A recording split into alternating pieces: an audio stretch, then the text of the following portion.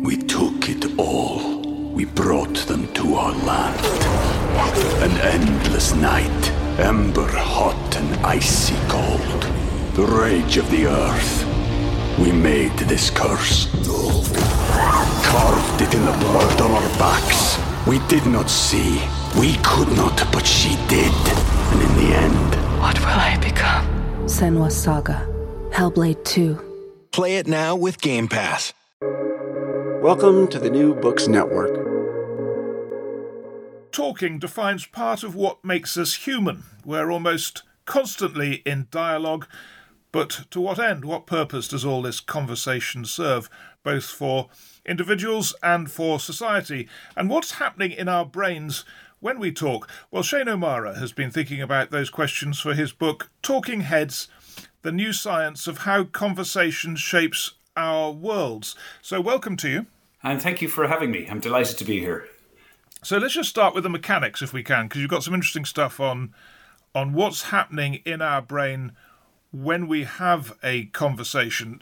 Can you talk us through the rather surprisingly brief interactions we tend to have? Yeah, so obviously we talk a lot, but we talk to other people. But what we're not very good at doing is understanding just how complicated our conversations with others are, and what the kind of the elements of those conversations are. So just to give you a simple example, in order to have a dialogue, we have to take turns. That means we have to switch between one speaker and another, and one person has to listen to what the other person has to say, and vice versa. And the switch between one speaker and another, on average, is about 200 milliseconds. That is about a fifth of a second. In other words, we're responding in conversation about as quickly as it is possible for the nervous system to respond to anything. Prototypical example that we give is the runner at the Olympics getting going when they hear a report from a starting pistol. That's how quick our responses are in conversation. Right, and that's just day in, day out without even thinking about it. Not just day in, day out, moment in, moment out. Right, and then what other elements of conversation have you been able to identify? I mean, one of the interesting things I thought was that we anticipate, the reason we could do it so quickly is we anticipate what people are about to say.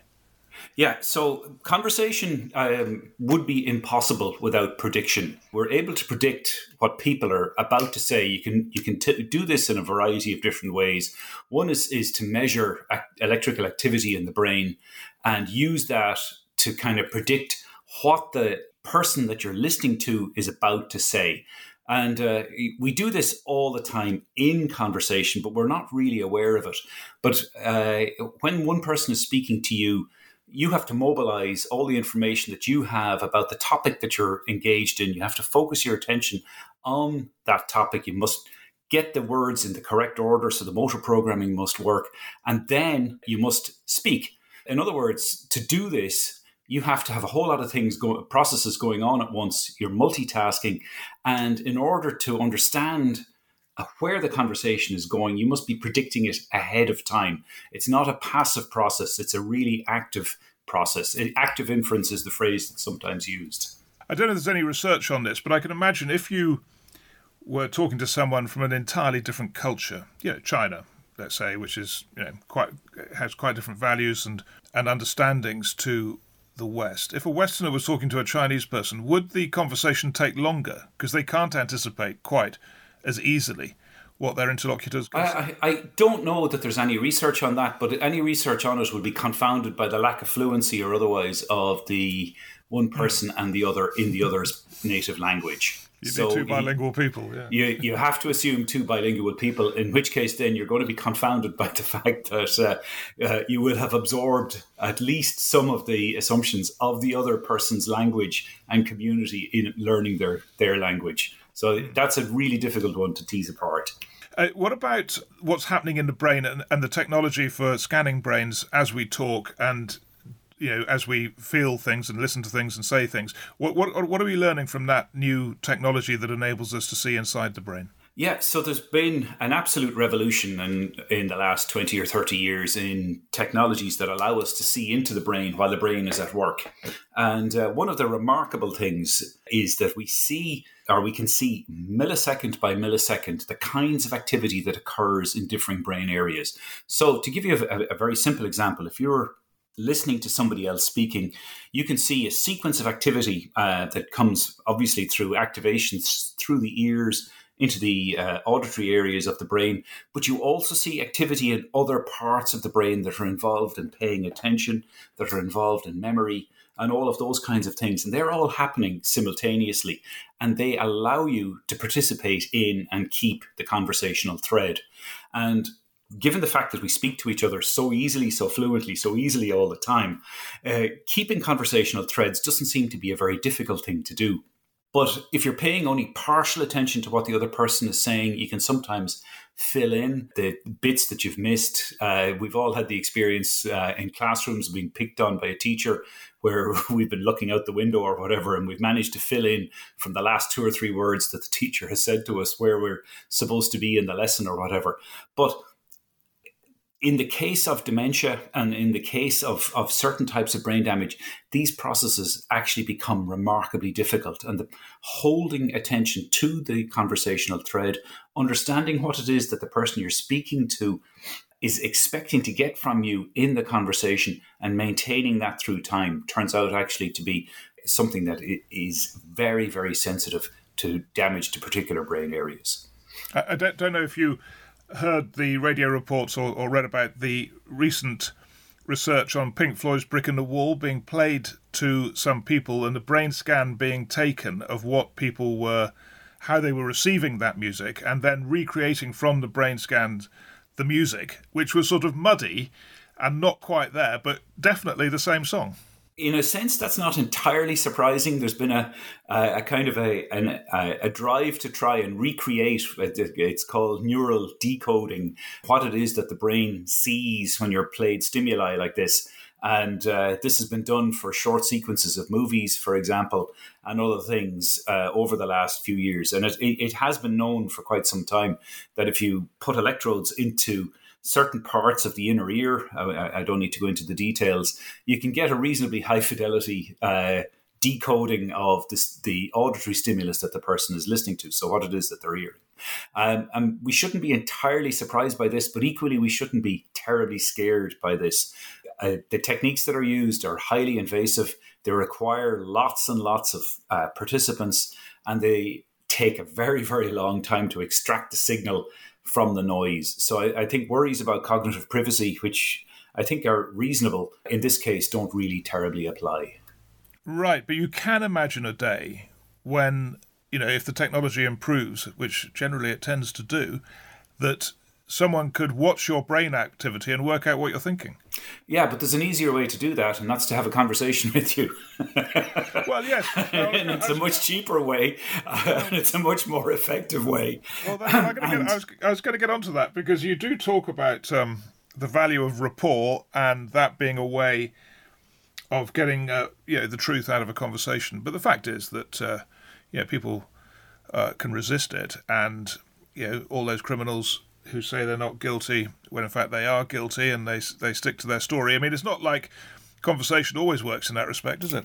No, that's absolutely true. But let's go back just for a moment to the invasion of your privacy for a second. To make these kinds of experiments work, you have to have cooperative subjects. You have to have people who aren't moving when they're in the scanner. You have to have a whole lot of things in place beforehand. And if you want to confound the imaging, it's really easy. All you have to do is change the rate at which you breathe. All you have to do is deploy your attention somewhere else. All you have to do is nip your tongue. All you have to do is squeeze your hand. There are lots and lots of ways of throwing this off, and in ways that you can't recover the signal. So I think this idea that we're going to be, hooked into Neuralinks and Elon will be listening into us is really for the birds. It's not going to happen. Now, just to come to the rapport for a moment, it is clearly the case that there is an image out there of criminals who will want to stick to their story. However, I think there's been a revolution in the way that policing addresses this issue over the last 30 to 40 years, and it's been led principally by investigators in the UK, resulting from the Police and Criminal Evidence Act in the early 1980s. And the consequence has been that police forces, the Irish police forces like this, the Norwegian police force is the same, the UK, as I said, has been the leader in this, are not seeking confessions. What they're seeking to do is to get the person to tell their story. And they do this in ways that are not oriented towards confession-based evidence. What they're trying to do is to probe the person through the course of an interview in a respectful way to tell their story. And the data actually on this are really quite remarkable. Most people, most of the time, are cooperative, and most people, most of the time, will speak, and most people, most of the time, will happily give up their rights under the law not to speak in order to be heard. And we humans have this kind of prepotent response when we're asked questions. It's remarkably difficult to suppress, especially when you're having a close encounter like that, your natural urge to give your side of the story. It's a very, very difficult thing to do. We see actors doing it on television, but that doesn't reflect the reality of investigative interviewing in police stations. I did interviews on the radio for, I've been doing this for sort of 30 years. And one of the things I noticed is if you stay silent, even with quite a quite a hostile interview, where you're trying to hold someone to account maybe, the interviewee is desperate to fill the silence. People cannot bear the silence. It may be partly because it's on the radio and they're aware of that. But it seems to me, what is the role of silence in conversation? Yes, so there's actually a small literature on what's called the strategic role of silence in interviewing. And the idea is very simple, that when you're interviewing somebody, and you've already intuited this from the work that you've been doing, that not speaking when you're interviewing is just as important as speaking.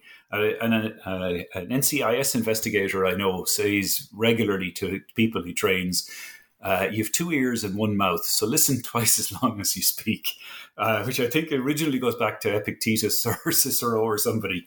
But the urge to speak, to fill the silence, really is something that is very, very difficult for people to resist. And just that moment of dead air, as you would have it in the on the airwaves, or dead time, where there's just nothing, and the person who's speaking is very comfortable to just sit there and wait for you, is a very, very difficult thing to resist. So deploying silence appropriately is a really good prompt to elicit speech, paradoxically.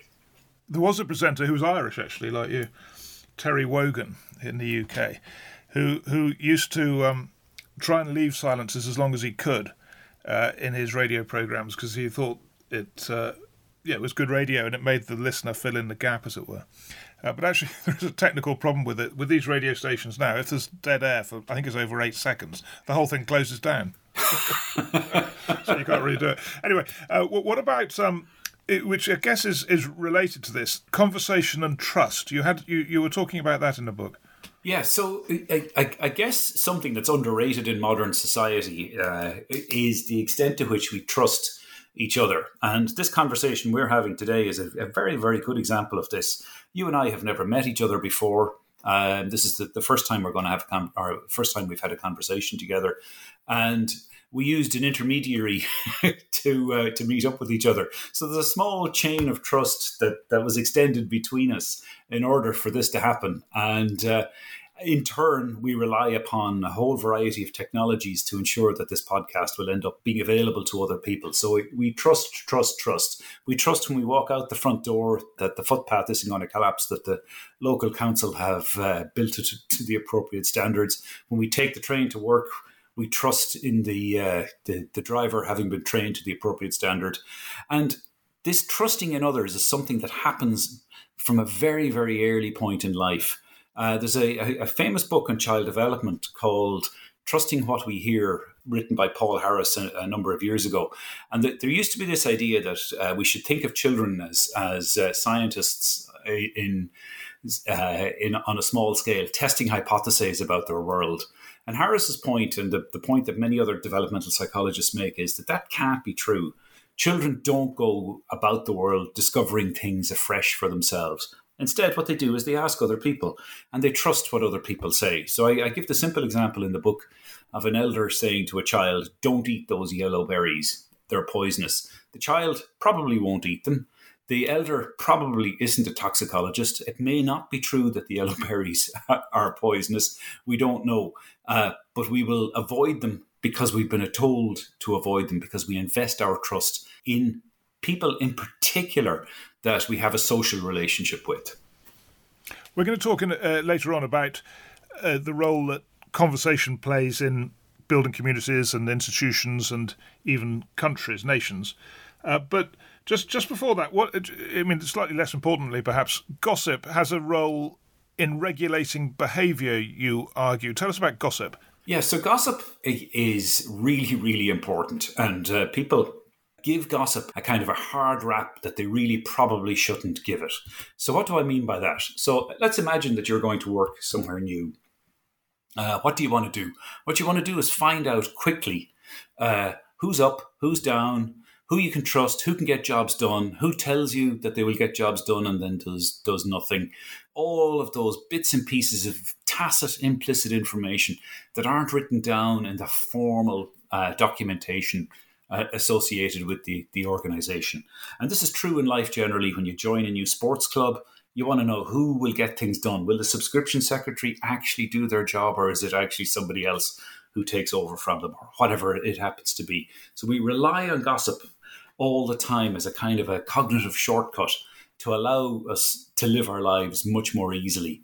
It's a good heuristic, but we mistake gossip in its benign sense and gossip in its malign sense. So we think of gossip as something where one person is telling untruths about another. And there is lots and lots of observational data to show that that's not true.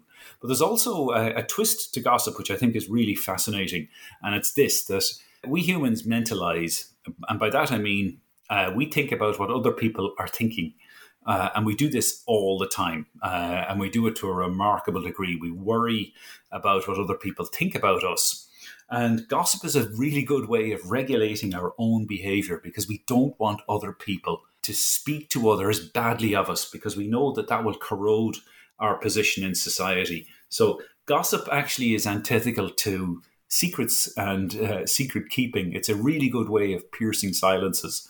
And it's one that we kind of underestimate in our societies at large.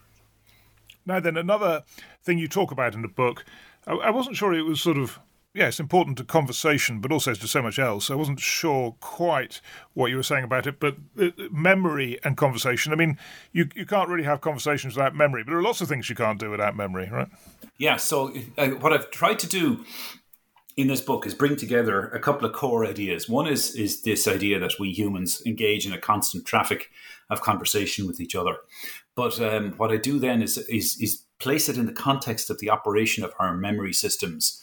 We have to know each other. We have to know our personal pasts. We have to have imagination, or exercise imagination regarding our futures. And all of these come together when we talk to each other. So without memory, our conversations will be oriented around the present because we can't interrogate our past. But paradoxically, we can't really have conversations about the future because memory allows us to imagine the future. How do we know this? We know this because people who have damage to the parts of the brain that are concerned with memory suffer deficits in imagining. So if you ask them, what are you thinking at this moment? They'll tell you, and they can do this with great ease. Ask them about what they did last week. They can't really remember. Ask them what they're going to be doing next week or the week after next. And they'll say, pretty much what I'm doing now. They can't imagine alternative futures. We need memory in order to imagine different futures. And I think this is something that has only really become understood probably in about the past 10 years or so. There's a word that's been used an awful lot in the last 5 years, which is narrative. Everything's about narrative now, whether it's politics or, corporate advertising or literature. It's all about narratives, and there's an increasing understanding in journalism that what people engage with are stories. That it doesn't matter. You can do a report on statistics and all the rest of it, and no one really listens to it. But you just tell one story about one person in that statistic, and people engage. What have you been concluding about the role of narrative and stories? So I think this is a really good question in terms of how we've investigated memory. And it's not really until in the past 10 or 20 or so years that we've had the tools to allow us to investigate narrative. If you go back 100 years or more in the history of experimental psychology, a lot of the kinds of techniques that were used to probe memory focused on things like word lists, nonsense syllables, alphanumeric lists of one sort or another. So kind of memory without any context. And there's always been a bit of a pushback against that view of memory. Most famously, I think, with the Cambridge psychologist Frederick Bartlett, who gave people passages to read, usually ones that would have been alien to their experience, and then would come back and ask them days or weeks or months later about the contents of those passages. And it turns out, actually, people are pretty good at learning word lists, but we're pretty good at forgetting them. So we forget about 70 or 80% of the word lists over a period of a few weeks to a few months. And we're pretty good at remembering narratives. But what we do is simplify the narrative. We extract a gist from it, and details that might be complex for us in terms of our own culture get translated into something that's much more familiar. So the stories tend to end up being simplified, and it's those simplified stories that we remember. And we do that in terms of our own personal story as well. So if you track children over time from, let's say, the age of 7 or 8 through to the age of maybe 18 or 20, and you get them to tell their personal autobiography repeatedly over that period of time, what they tell you changes, what they regard as important changes. So the first day in school might be something very important to an 8-year-old, or their last birthday might be a very important event. But by the time they're 16, those things are there if you probe them, but they're not the most salient within the story that they tell themselves. And we do carry around with us a kind of a personal autobiography. And this is at the core of our interactions with each other, because we ask each other stuff about our personal stories all the time. And we don't tend to say, well, I was born on the 10th of the 10th, 2010, or whatever it happens to be. You say, well, I'm 14 and I go to such and such a school and my parents are the following. In other words, we convert these bare bones things into a narrative because that's the easiest way for another person to consume it. We took it all. We brought them to our land. An endless night, ember hot and icy cold. The rage of the earth. We made this curse. Carved it in the blood on our backs. We did not see. We could not, but she did. And in the end... What will I become? Senua's Saga. Hellblade 2. Play it now with Game Pass. Yeah, well, I guess when a child or a young person changes the story about their life, they're just selecting different true facts, right? So, I mean, it could all be true, but it's just that they're thinking some things are more important at different stages of their development. But yeah, absolutely. And what is important depends on your age. And, of course, we have this phenomenon known as the reminiscence bump, where if you get people to recall across the course of their lives events that they can look back upon, you get a big bump in recall in the teen years and the early 20s when there's lots of change and there's lots of things happening, and it settles down a bit in the decades after. So you have this kind of intensification of development and intensification of social roles in particular that you engage in during your teenage years. And you get a consequent effect on memory, and in turn, that enriches the kind of conversation that you can have with others. But we need to get onto false narratives and post-truth and all that, because, I mean, one thing, I recently made a podcast about a hijack, and there were two passengers in, if you like, 1C and 1D, let's call it. So they were on either side of the aisle at the front of the plane. and a man was shot dead between them. This is in 1981 in, where did that happen? Afghanistan. And this guy was shot dead, and they were within, let's say, 2 feet. And I interviewed them both and asked them to recall and describe it. And one said the body was taken to the front of the plane and thrown off, and the other said the body was taken to the back of the plane and thrown off. It was such a massive sort of difference on such an enormous event. I mean, to see someone killed right in front of you. I couldn't understand it, how the memory could have been that false. But I somehow, and I think I know which one of them misremembered it. Yeah, and misremembering is very, very common, especially under stress. And this is something that we, again, terribly underestimate in society.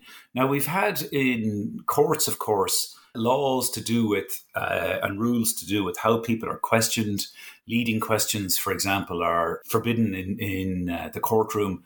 And investigators have become wise to this over recent years. And we know in the US, for example, the Innocence Project has resulted in the freeing of many, many people who were misidentified on the basis of eyewitness evidence, because DNA evidence has now come to prove their innocence. I believe there's a very salient and recent case in the UK of a chap who spent, I think, 17 years in jail recently, again on the basis of eyewitness evidence. And the reality is that just because something has happened beside you doesn't mean that you are paying necessarily deep attention to what was going on. Did you close your eyes? Did you drop your head? Was there a lot of movement around?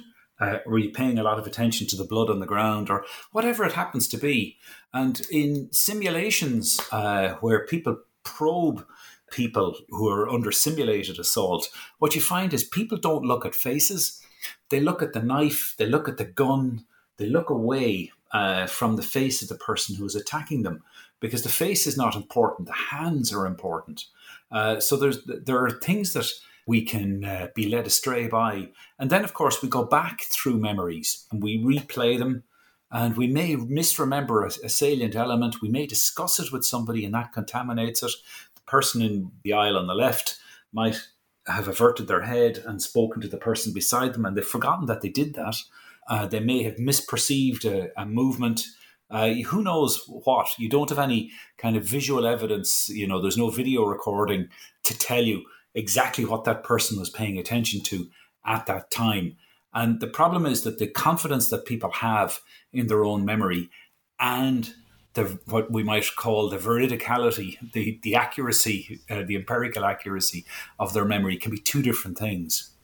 Yeah, I mean, I actually I witnessed a car crash where someone was badly injured and gave a statement, and then the insurers all had a big fight about it. And it was about sort of 6 years later, I got asked by a court to describe what happened. And I have to say, I refused to do it. I said, look, I simply cannot remember it as well as I will have done in that statement taken immediately after the event. And so I'm not going to say anything except read out that statement, because how could I possibly remember it better 6 years later? And it seems to me that time plays a part in this. I mean, I have heard it said that as you recall an event, you can somehow lay down a new memory of it. And that's where the problem arises. Both of those things are true. I think your urge not to go on the stand and give fresh evidence was the correct one. Because they didn't like it. They didn't like it at all. They said, no, it's your obligation to do this. And I was like... Yeah, and just read out your contemporaneous statement. Yeah. It's by far the better thing to do. And this is another thing. You've just hit on something very important, which I don't deal with directly in the book, but I do indirectly. And it's this idea that when you recall things, memories become labile and they can be overwritten. So I give an example of in the book of how when you repeatedly recall memories in a group context of a film that you've watched, where people that you're talking to deliberately, they're primed to do this, misremember an element of that memory, that you come to believe on about 60% of occasions what the group consensus is. So that means that there's an interaction between what you're recalling and what you're hearing. And the group consensus overrides the recall that you engage in. And there's a good reason for this. It goes back to this issue of trust that I mentioned at the start. We are bounded within our own heads, and we trust in the judgment of others because we find ourselves regularly in situations where we're kind of pushing at the limits of our knowledge and we may not be certain. So going along with what the community knows is a very good way of getting by in our complex social worlds. Yeah, conformity is a very powerful force. Absolutely, yes. What about this material you've got at the end of the book about the role of conversations in creating communities? So, I mean, you make the claim that nations are created basically by conversations. I'll push back in a minute on it a bit, but what's your idea about that? Okay, so the idea is very straightforward, and it's based on the analysis of a nationalism that Benedict Anderson, the political scientist, engaged in. And it's this idea that nations at their core are kind of imagined communities. If you go back to the African plains, countries didn't exist. There were no borders in nature apart from physical borders. This is something that's the Westphalian kind of settlement is something that has happened over the last few hundred years. And it's a process that continues. Depending on the list that you look at, there have been maybe 20, 30 new countries have come into existence over the past 30 or so years. And the country that I'm in has been reshaped very considerably over the past century or so. I'm sure there will be changes to come again in the future. And the point is that the affinity that we as members of a nation feel toward each other is not a physical thing out there in the world. It's something that has to reside within a set of claims that we make about each other. In other words, it's something that we have to learn, and it's something that we express to each other over the course of our lives.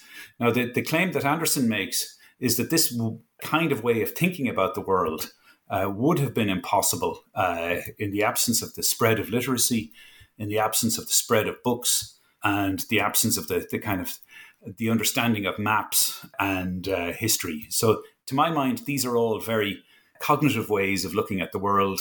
If we had brains that were designed slightly differently, if we were a little bit more like our chimpanzee cousins, we might be very territorial, but we would not be able to engage in the kind of widespread social organization that allows a city like Tokyo with 40 million people to exist.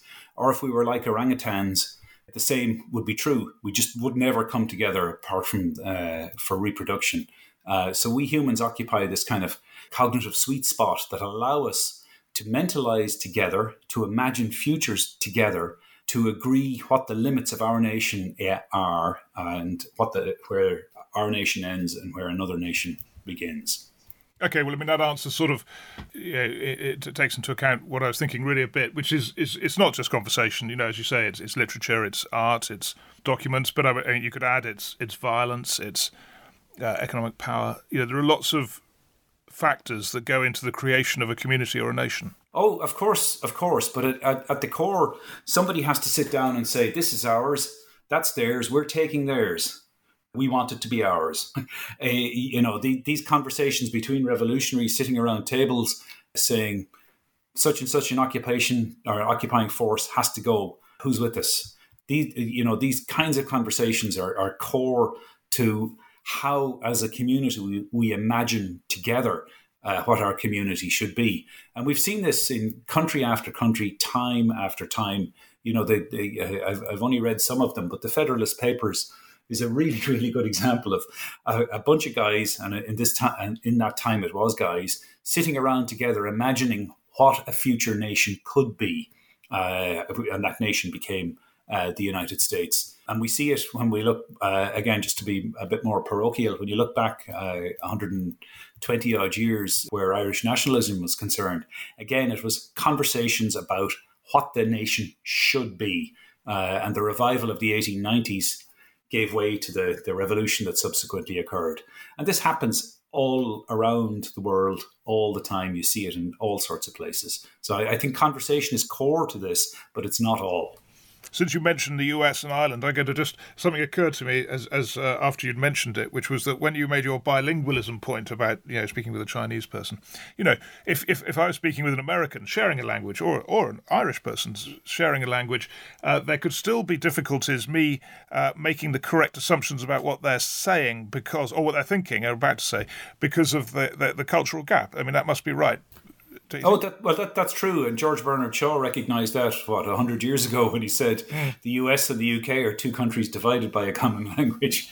Yeah, I guess that's his point, yeah. And we know this today when, when in an economic context, when Europeans talk about liberalism, they mean something quite different to what Americans mean by liberalism. So these words are to maybe a slightly contentious example. When the EU talks about federalism and when the UK talks about federalism, we mean different things. Now then, what surprised you most about the research? What was the moment when you went, gosh, I never thought that? The moment actually was when I started writing the book. I was going to tell what I thought was going to be a fairly straightforward story about autobiographical memory and what it means to talk to others and to tell our personal stories. So this kind of self-reporting that we engage in all the time. And as I was writing the book, I had written quite a bit of material that fitted within that theme. So around ideas to do with investigative interviewing, for example, and a whole lot of other things like this. And that material has not ended up in the book because about halfway through, I started to think about some thought experiments. How would we construct a nation or a community around people who suffer from amnesia, for example? And the answer is you can't. And I then read Anderson's book, Imagine Communities. And I think that was the point at which the book changed direction. That it caused me to really think about how it is that we can get from having a skull full of neurons on the one hand to these amazing nations that we have on the other. There must be a continuity. There has to be. There's no other way for this to have happened. It has to be based around the ideas that we humans are cognitive agents. And I think that the key thing is kind of selecting the level of analysis. Thinking about nations in terms of neurotransmitters is a really stupid thing to do. What we need to do is to think about it at the appropriate level of analysis. And what's that level? Well, it's to do with imagination. It's to do with how we think about things together, how we work together as collectives, and how we can imagine the future and how we reinterpret our past. So choosing that level of analysis and then putting this book in that kind of context that there's a continuity between the brain full of neurons, as I've said, and the nations that we work in together. Just finally, this series is called The Future Of, and I've always contrived on every single episode over a year now to find a way of talking about the future. But I'm struggling with this. I mean, what's the future of talking? It's just more talking, right? Well, I suppose the future of talking is more talking, but I think we humans are very self-reflective and we can get better at talking. So I give some examples in the book. One is the idea of deep canvassing. One of the things that it is very difficult to do generally is to get people to change their minds about something. You know, there's the old line about how scientific theories die as their promulgators die rather than them being subject to empirical test, and how bad ideas in society die as their promulgators die. But what we can actually do, and I think the science of rapport and the kind of research around that shows that if we meet each other in a respectful way and we listen to what the other person is trying to say and try to understand where it is that they're coming from, we can actually have conversations that are very, very helpful and that can change the trajectory of a society. Now, that isn't just airy words. And I'll give two local examples. We've used in this country, in Ireland, citizens' assemblies in the last 8 to 10 years to change our constitution. And we have a series of them running at the moment where randomly selected members of the public with a chair, who's usually an outsider, have conversations in different places around the country with lots and lots of expert input and generate a report. And these are televised live, and the reports tend to be a matter of great national debate. And the two major constitutional changes that we had, the one on the right to marriage and the other on repealing the referendum on abortion, were both overturned, or were both voted on and favourably and decisively as a result of these deliberative assemblies. So we have ways of talking to each other. We should be willing to experiment with new ways, and these kinds of novel ways, deep canvassing on the one hand, where we listen respectfully, and citizens' assemblies on the other, where we really hear that actually the people were ahead of the politicians, can be really important ways of driving conversation in the future. Well, thank you very much, Shane O'Mara, for talking to us about talking. Thank you. That was really nice.